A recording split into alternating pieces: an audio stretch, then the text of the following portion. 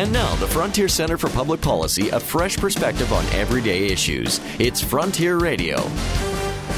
As classes resume at Canada's universities, students are paying mandatory fees of as much as $200 each to student unions. These organizations do several things for students. They administer health and dental plans, fund a variety of activities, including sports teams, and they advocate on behalf of students to the university administration and governments on matters like tuition fees.